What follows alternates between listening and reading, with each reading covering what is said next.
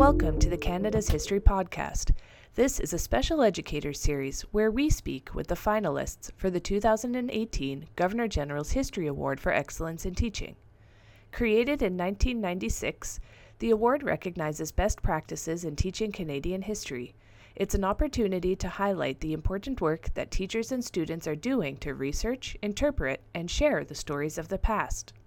My name is Joanna Dawson, and today I'm speaking with Danae Rebsky and Justin Harrison, high school teachers at Campbell Collegiate in Regina, Saskatchewan.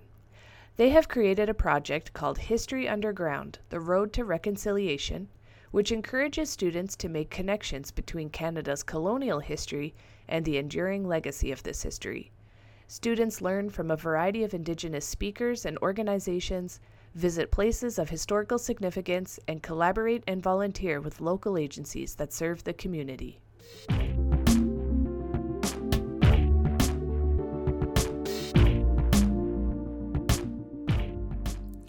Thank you both for speaking with me today, and congratulations on being named finalists for this year's Governor-General's History Award for Excellence in Teaching. Thank you so much. So first of all, can you each introduce yourselves and tell us a little bit more about your school and the students you teach? Absolutely. So my name is Danae Rebsky.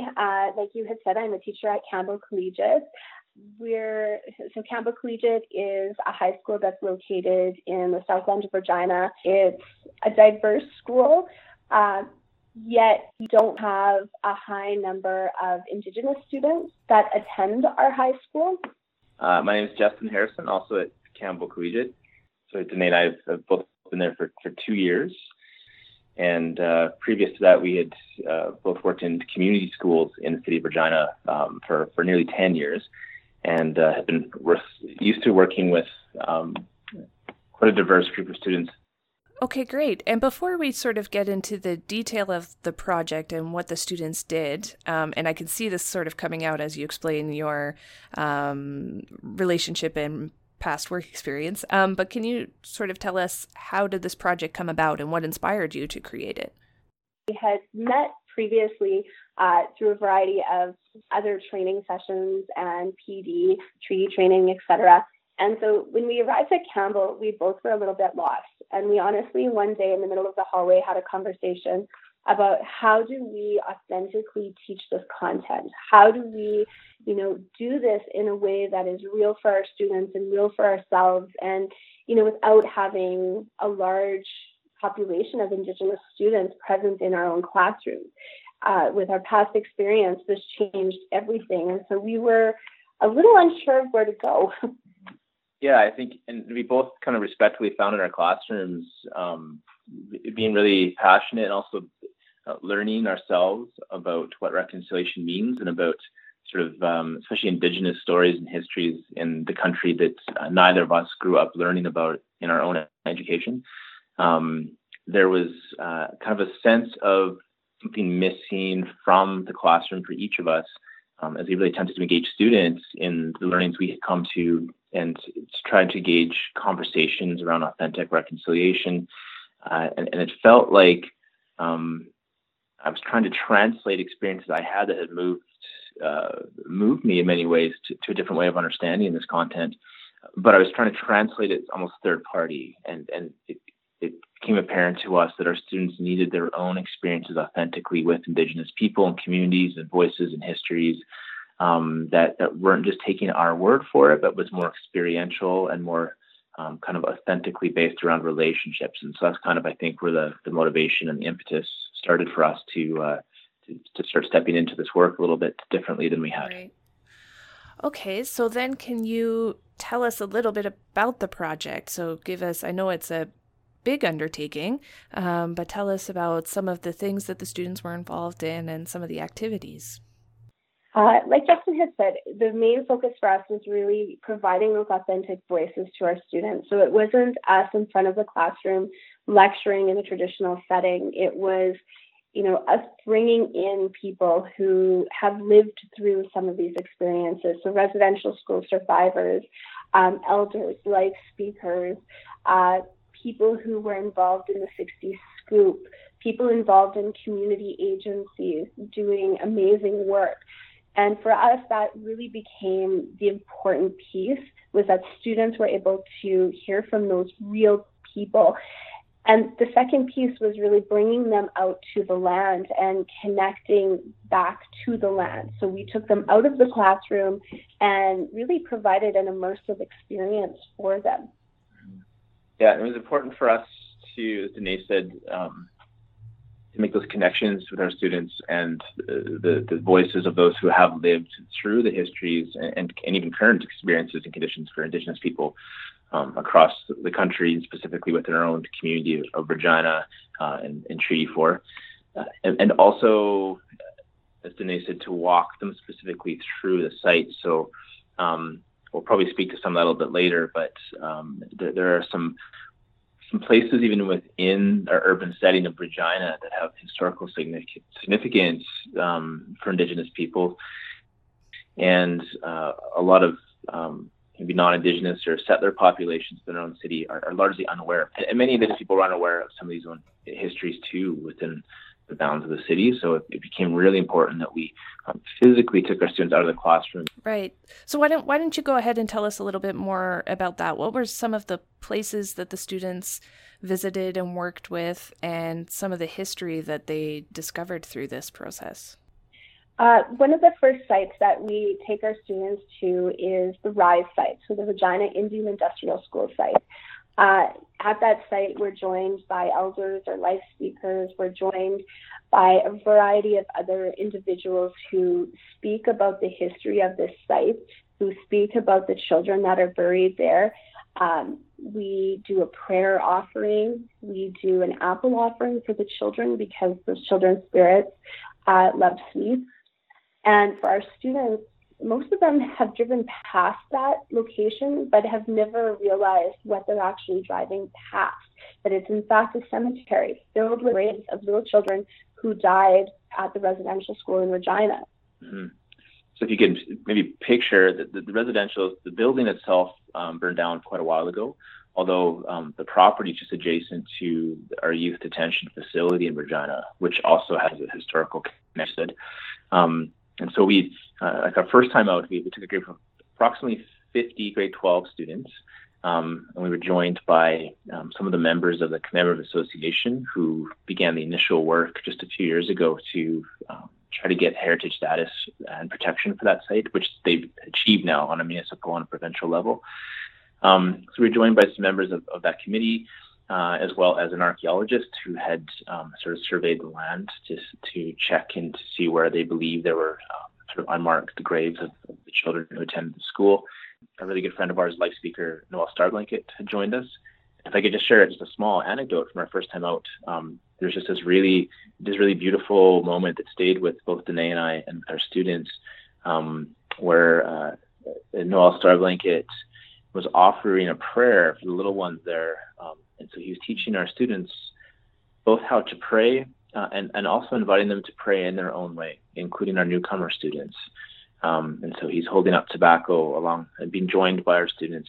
And he's speaking his language. So he's speaking in Nahéwant or Cree, which it wasn't lost on neither Danae or I that life speaker Noelle Starblanket, as a residential school survivor himself, where his language wasn't even supposed to stay with him through that experience. Here he is as this elder in front of us who is speaking in a language. It felt subversive and it felt healing, and which is a really beautiful picture for us of what one picture of reconciliation could look like, I think. Another location that became really significant to us, we actually stumbled upon by accident. So our initial plan was to go to the RCMP depot and look at the site where Louis Riel was hung and, mention to our students the fact that there's no memorial marking, there's no specific location marking, anything in place. We had asked if we could do a tobacco offering, and our tour guide led us to a space that she called a space of reflection. We arrived there and noticed it was a medicine wheel. And so it felt like this wasn't just a place of reflection, that there was some more significance to it. we asked quite a few questions to try to draw out what this location actually was, and we learned that it was actually a memorial site for missing and murdered women and girls. And this is a site that a lot of Indigenous people in our city don't even realize exists there. There's no markings for it. There's no sign. There's nothing advertising or broadcasting what the significance of this piece of land actually is. And so for us, that became a really important piece of this project. And it really became a focus for us to look at, the stories of these women and these children who have gone missing or who have been murdered.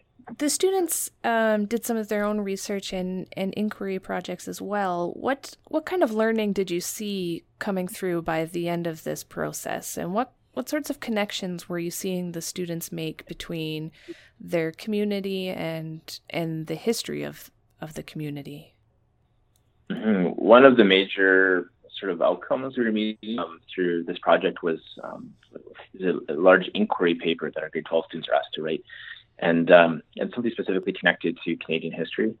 And so some of the exciting work that we noticed, and this is an outcome that Danae and I have been instructing and facilitating for a number of years, and we certainly noticed a real increase in both the quality and just the engagement that our students brought to this particular outcome because of the project.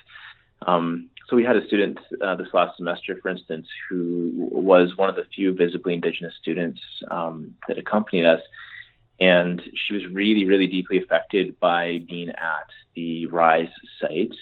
Our nation is Carry the Kettle in Saskatchewan. And so the speaker who joined us had mentioned that there was a student representing CTK at the site. For her inquiry project, she settled on sort of going a narrative inquiry route and looking at an oral history of her own family connections to residential school. So she began to speak to her cookums and to her aunties and asking them for their stories, for their experiences, and then began connecting it in her paper to even some of the difficulties she'd faced in her life that she could now sort of pinpoint in a generational sense to intergenerational trauma, largely in parts because of the residential school experience. So that was a really, really powerful learning and then piece of writing that came from that student. We also had a student who was a newcomer to our country, and she was really inspired by the amount of sort of urban art represented when we walked through the North Central community, which houses a large population of Indigenous people within our city. And so she produced a beautiful photo essay sort of documenting sort of the symbols and visual artistic representations of hope in the form of murals and street art and graffiti. And sort of it became for her sort of a meditation on where people, even in really difficult situations, are still striving for, looking for hope and creating as well, became a creator space. We also had students involved in sort of elite national level sports represented in our classes, and some of those students began to take note of sort of the lack of sort of involvement of Indigenous kids within our city in the kind of organized sports that they had come through, began to ask questions as to why that was, and then begin to research and look into different community organizations that do offer community programming around sports and wellness within their North Central community. And so they produced some papers sort of looking at health norms and then compared to what's being offered for Indigenous kids and even those just below the socioeconomic poverty line too. And so some of that work became really exciting and it even for some of our students has resulted in some action, see them actually volunteer at some of the agencies that we've connected them with and have asked them to visit, which is for us a real win above and beyond what we anticipated.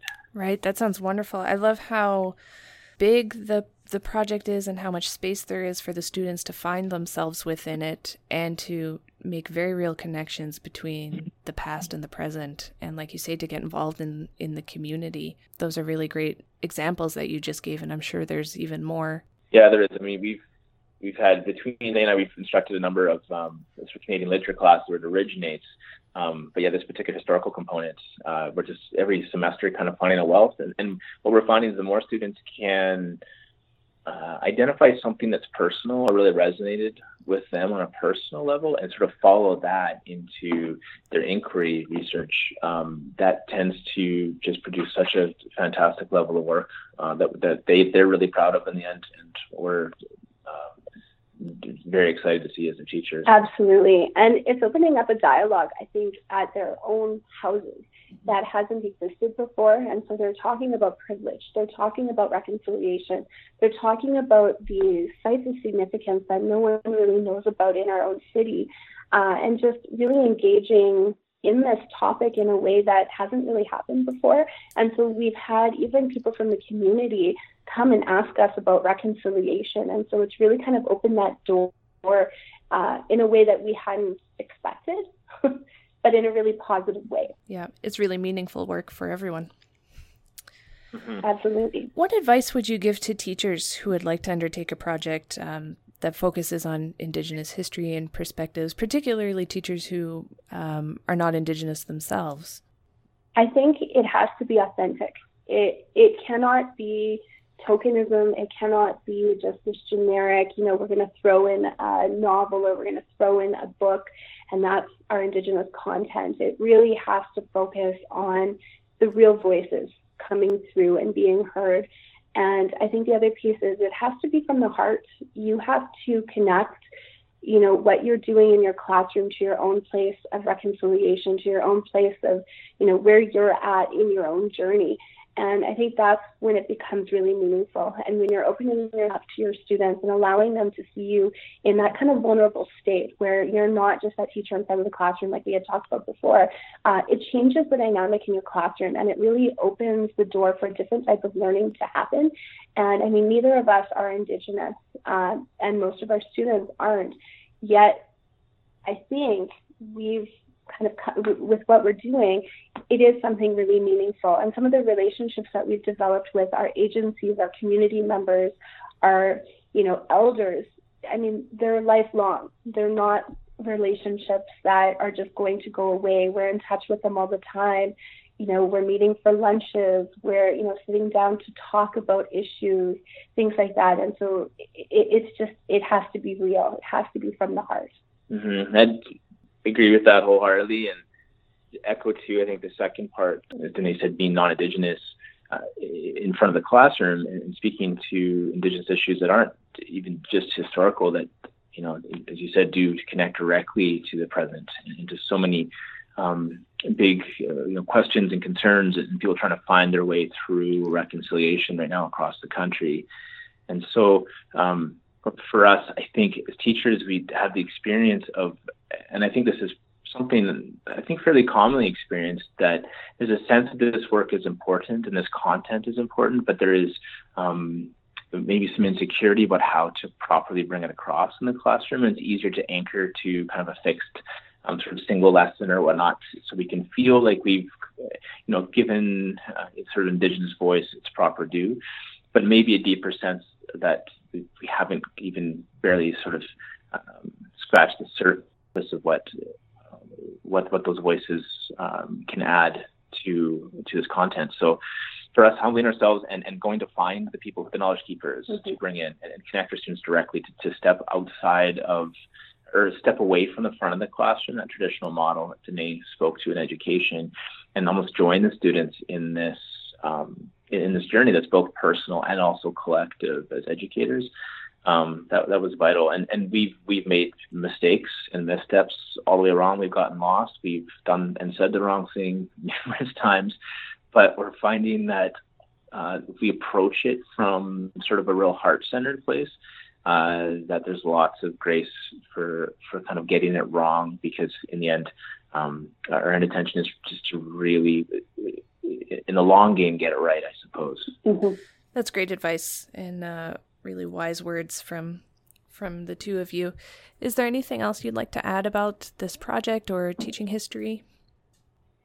I think to know that for us, this was birthed out of a place of frustration too, that there was things that we didn't know, ways we couldn't come at it. And so that tends, I think in the past, to make us certainly myself, to shy away from stepping into things that are contentious or difficult histories or messy history. As a friend of ours from the University of Regina, Dr. Mike Capello, has said to us many times, and he's been sort of an indispensable voice of wisdom for us, one of the people who's come alongside and joined us in the journey, but he's repeatedly asked us and our students to sort of sit with the messiness of history, of present, with the way things are, not to try to clean them up for our students either, that kind of think respect the intelligence and wholeheartedness of students who are going to join us on this journey, that we can let things be as they are and sort of way through. So I guess for me, there's the sense that something I was frustrated with is something Nate and I have described in the past when we would get some of this content in our classrooms. There would be what we sort of termed residential school fatigue, kind of a glazed look in our students where, they're like, hey, it's this point of the semester of this class where now we, give a week to this content and we kind of check all the list of the atrocities and then we move on to the next unit. And we didn't want to kind of repeat that. And we've been guilty of doing it throughout our careers. And this, we felt like there was something so much deeper and more complex and really, really rewarding if we're willing to step in and sit in the content with our students. So, and I think just as educators, it's really easy and really safe to stay in that position in front of the room where you're teaching a topic in a really safe way. And I think for both of us, this was a real step outside of our comfort zone, and we had to take that leap. And once we did, we realized how different and how much more meaningful this experience was for our students. And I mean, when Justin talks about some of the products that were created from our students, it changed everything in our classrooms. And in fact, when we went back to our other classes where we weren't doing projects like this, it just didn't feel the same. It felt like we weren't as engaged. Our students weren't as engaged because we had seen what could be. We could see what could happen when you followed that passion, when you followed, your heart essentially, and went about education in a really different way. Wonderful. Well, thank you both so much for taking the time to share your work with us, and also for the important work that you're doing with your students, and for, moving forward in your practice together with your students to develop something like this that benefits you and the students and the community at large. So thank you very much for everything. Thank you so much for this, taking the time to talk to us. Yeah, thank you. Thank you for listening to the Canada's History Podcast. To learn more about the Governor-General's History Awards, to nominate a teacher, or start an application, visit canadashistory.ca/awards.